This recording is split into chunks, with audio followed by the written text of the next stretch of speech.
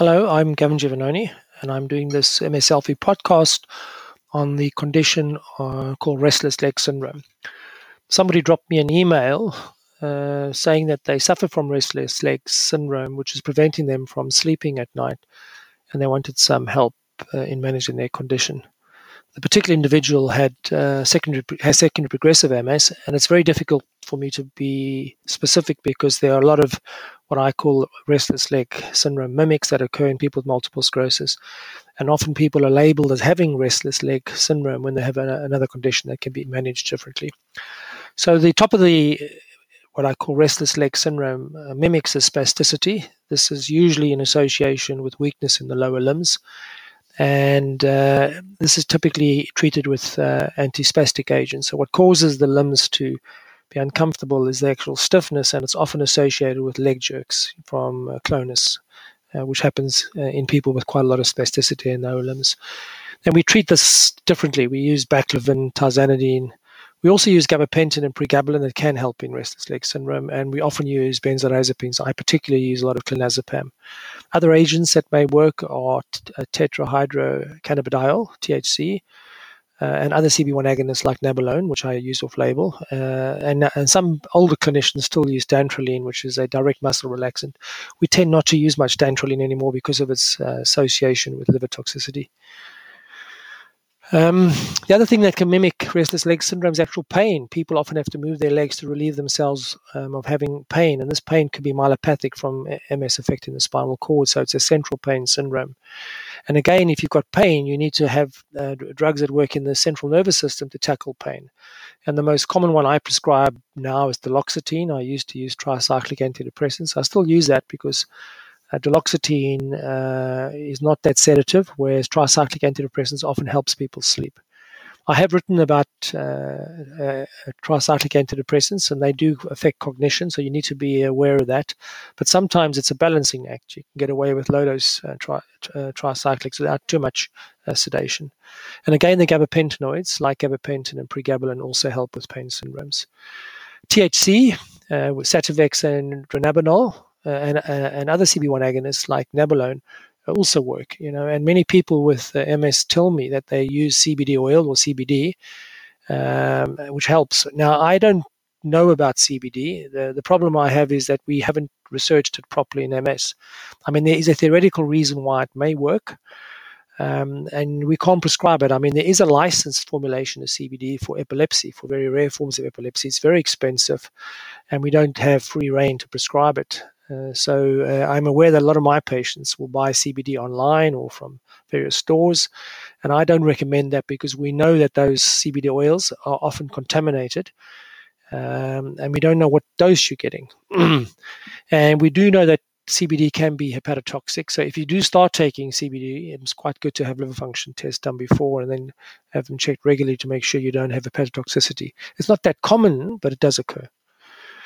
The other thing is medicinal or street cannabis. You probably know in the United Kingdom and many countries of the world, medicinal use of cannabis is legal.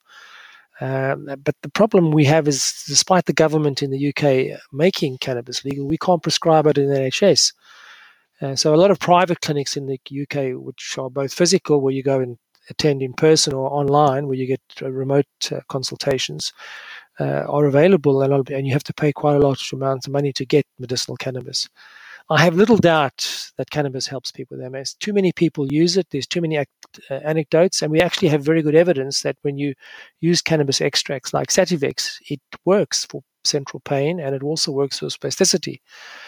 And so when people with MS tell me that they use medicinal cannabis, either smoking it or taking it orally, I can't tell them to stop doing that because they tell me that smoking medicinal cannabis really helps them get a good night's sleep. It relieves their pain, stops their limb jerks, and they feel a lot better for it in the morning. So who am I to say to them to stop using it? So I don't openly promote it, but if people find that medicinal cannabis helps, they can take it. It's got a long history and it's relatively safe, used medicinally. The other restless leg syndrome is cramps. Now, I mean, cramps should be very easy to identify in history. It's a completely different syndrome. You get muscle cramps, usually the calf muscles, and it's usually one focal muscle that cramps. And it's actually quite common in MS. A large number of people will complain about cramps, and you need just to manage these yourself, to be honest with you, because they are a very common problem in the general population as well. So stretching the muscle when you get a cramp, or even stretching before you go to bed, can some help. I personally find if I'm dehydrated, particularly if I've done exercise, I get muscle cramps. So please make sure you drink a lot of water throughout the day. Make sure you're well hydrated. This is particularly relevant if you're exercising or living in hot conditions. Underlying this is probably the need to maintain a good electrolyte balance. So sometimes you may have to have your UNE, your electrolytes, checked. And the ones to watch for are potassium, calcium, and magnesium. And this is where, diet high in legumes, for example, gives you the calcium and magnesium. I mean, the potassium and magnesium you need. And I personally sometimes take magnesium supplements if I get a lot of cramps, because they help me. If you do get a cramp, just massage the muscle. That usually relieves it. And try not to do sudden movements in bed, because that can actually trigger a cramp. And the massaging should be in a circular motion rather than going across the cramp. If the cramps are really severe and affecting your sleep, you can try over-the-counter analgesics. I mean, there are reports of ibuprofen and paracetamol working, but sometimes you need to get a prescription, and we tend to use a trial of quinine. We can use some calcium channel blockers, and again, the gabapentinoids, that's pregabalin and gabapentin, also help. And it's always worth trying your own hack, and try some magnesium supplements first. My leg cramps are exquisitely sensitive to magnesium supplements. The next restless leg syndrome is what they call periodic nocturnal leg movements. You'll know these. These are those rapid jerking movements that occur in your limbs, usually as you're falling asleep or waking up, but they can occur at any time, and they're actually labeled as a sleep disorder. They're actually myoclonic in nature, and they can occur very frequently and keep people awake at night. Now, what's very interesting is that people who have true restless leg syndrome also have periodic limb movements, and I think it's about 4 out of 5 of them will have periodic limb movements as well. So they occur together, but they are separate conditions. And they in general respond to the same measures we use to treat restless leg syndrome. So the gabapentinoids, methadone, and dopamine agonists.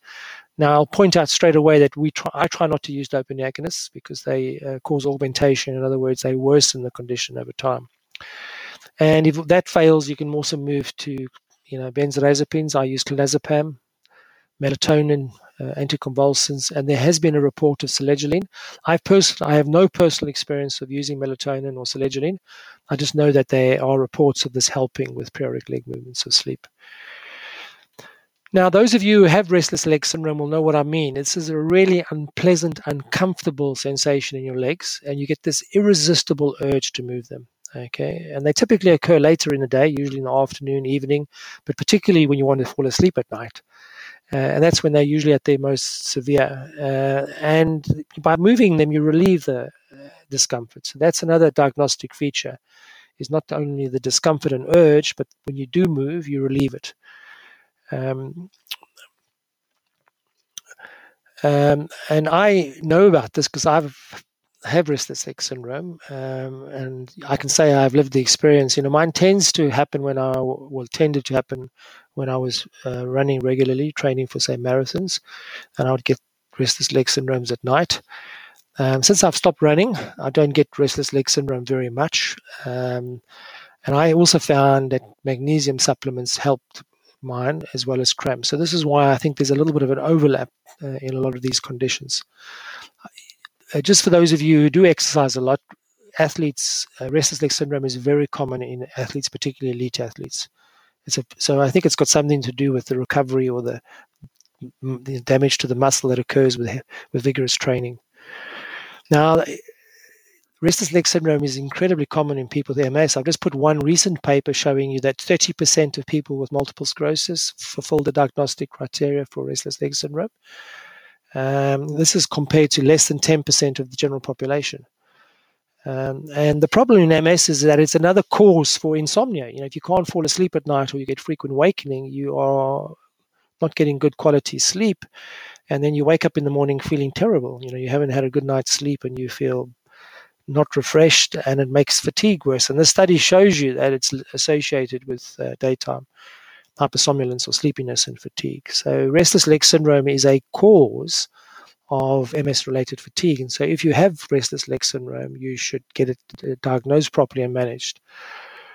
Now, I try and ask all my patients when I do my follow-up consultations, time permitting, about their sleep pattern. And if they do describe insomnia and frequent awakening, I go into it in more detail, including questions around restless leg syndrome.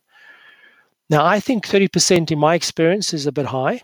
I would have estimated at about 1 in 10 people with MS have restless syndrome or restless leg syndrome. But I don't know for sure because I don't actually use a validated screening tool in clinic. So I may be wrong. And the reason why I feel like this is because the other, what I call restless leg syndrome mimics, in my experience, are much more common. So that particularly spasticity and pain. Anyway, I'll put up a little survey here. It'll take you about 5 minutes to complete, just to look at screening questionnaires that I found online. And I would appreciate it if you got the time to spend 5 minutes completing it so we can better understand this problem, or at least around in relation to MSL readers.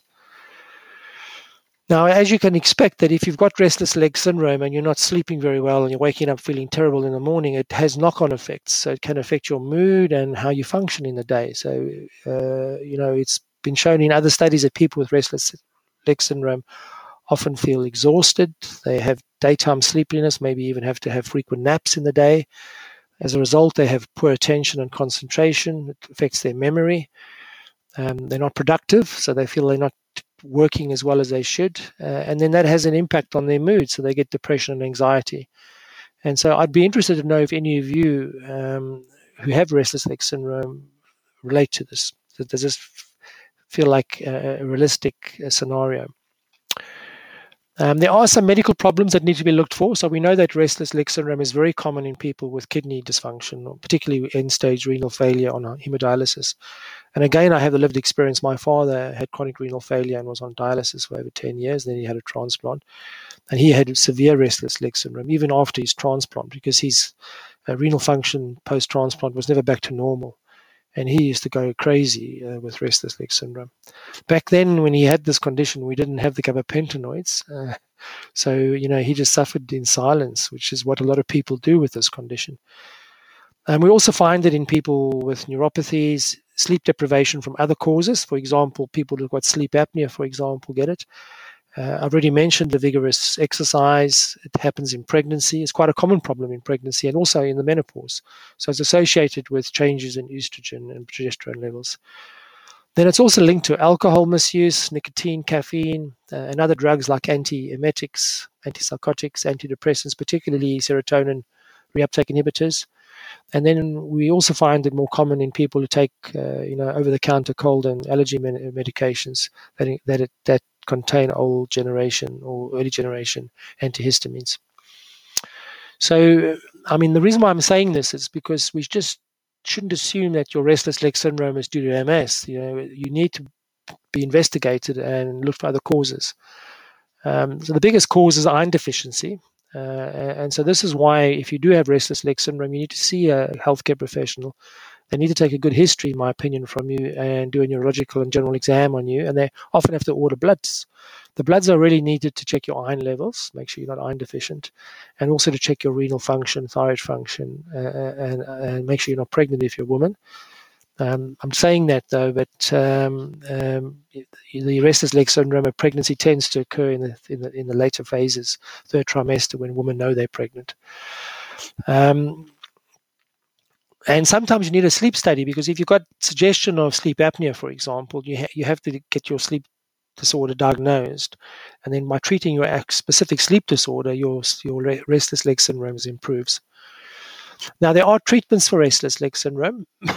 Obviously, if you've got very mild disease, moving your limbs may help, and some people do that and they cope. But obviously, if you've got a secondary restless leg syndrome, in other words, you've got renal dysfunction, diabetes, peripheral neuropathy, iron deficiency, that needs to be managed. Now, my personal experience is you often test iron levels and are normal. And I still give iron supplements, and some people find it works dramatically, oral iron supplements. But again, sometimes oral iron supplements don't work if you've got normal iron levels, because you don't absorb as much iron as you should do. And many neurologists, including myself, sometimes give people a trial of intravenous iron to see if it helps. And sometimes the response is dramatic. And we think the reason for this is because there's iron deficiency within the central nervous system. And we don't check that. I mean, there are studies showing you that people with restless leg syndrome, when you do a lumbar puncture and look for iron levels in their spinal fluid, they're very low. And so the idea of bypassing oral absorption and giving a trial of intravenous is to try and address that issue of not measuring central nervous system iron. And, from my own personal experience, the response to iron, when it is the reason for it, can be very dramatic. Obviously, medication is sometimes needed, particularly if you've got moderate or severe. And I go now first line to the gabapentinoids. I use gabapentin or pregabalin, and they usually do the trick. There are still some neurologists that use dopamine agonists. The ones that are licensed are ropinirole, pramipexole, and rodigatine, and there's also patches of these agents. However, when you start using dopamine agonists, you get this augmentation where you have to increase the dose to control the symptoms, and the underlying condition gets worse, and it gets very difficult to get people off the drugs. And these drugs aren't without side effects, and there are complications associated with long-term dopamine agonists. So I've really stopped using them. I often get patients referred to me that are still on them, and it's very difficult to get them off dopamine agonists. Now, if the gabapentinoids fail, you can use opioids, and the best opioid to use is methadone, which is a partial agonist, and has got the least risk of addiction. And so, if you are going to be prescribed an opioid, hopefully you should push for a methadone. Most neurologists and doctors are quite resistant nowadays to prescribe opioids, but this is one condition where it's indicated, and it can transform your life. And obviously, if you've got a comorbidity like spasticity, then benzodiazepines, in my experience, help. I tend to use clonazepam, anything from 0.25 to 2 milligrams a day, and sometimes even higher than that. I've had some patients requiring 4 milligrams a day. The problem with benzodiazepines, be it clonazepam, diazepam, or even lorazepam, is you get this condition called tachyphylaxis. In other words, your body gets used to the effects, and then you have to increase the dose. And you're probably aware that benzodiazepines are addictive, physical and psychological addiction to them. And so you can't just stop them, because you get what I call a benzodiazepine withdrawal reaction. So if you are on benzodiazepines, be it for restless leg syndrome, spasticity, or whatever, and you want to come off them, they have to be weaned very slowly. I'm talking about over months, so you prevent this withdrawal reaction.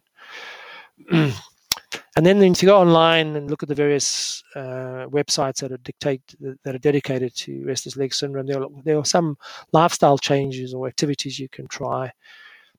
Try and avoid excessive alcohol, nicotine, and caffeine. Easier said than done. Try and change or maintain a regular sleep pattern rather than having intermittent sleep patterns. Try moderate or regular exercise rather than intermittent vigorous exercise if exercise is the cause of your restless leg syndrome. Massage the legs, try warm baths. There are some people report heat packs or ice packs help. There are some specific foot wraps that are specifically designed for people with restless leg syndrome. You can see them online. Some people find vibration pads, TENS machines that you attach to the back of the legs help. There's even vibration, these vibration devices that are used for preventing DVTs can be tried. I mean, these are all things that I read about online, but I've never actually prescribed them. And then the one thing I've added to this list is magnesium supplements, because I think everybody who has restless leg syndrome should try magnesium supplements, because they're easy to do yourself and they may work. And that's from my own personal experience. Anyway, I've left it open for you. A lot of you will have this condition, and I want to know if I've left anything out. And I assume some of you would have worked out something different what I've told you. So if you do have some personal experiences or things that I haven't discussed, please put them into the chat function on the website so we can learn from you. And so I would like to thank you there. And as you know, I'm always nudging you if you can afford to, and you find MSL helpful to become a paying subscriber, so we can actually use the income from the subscriptions to support and maintain our microsite. Thank you.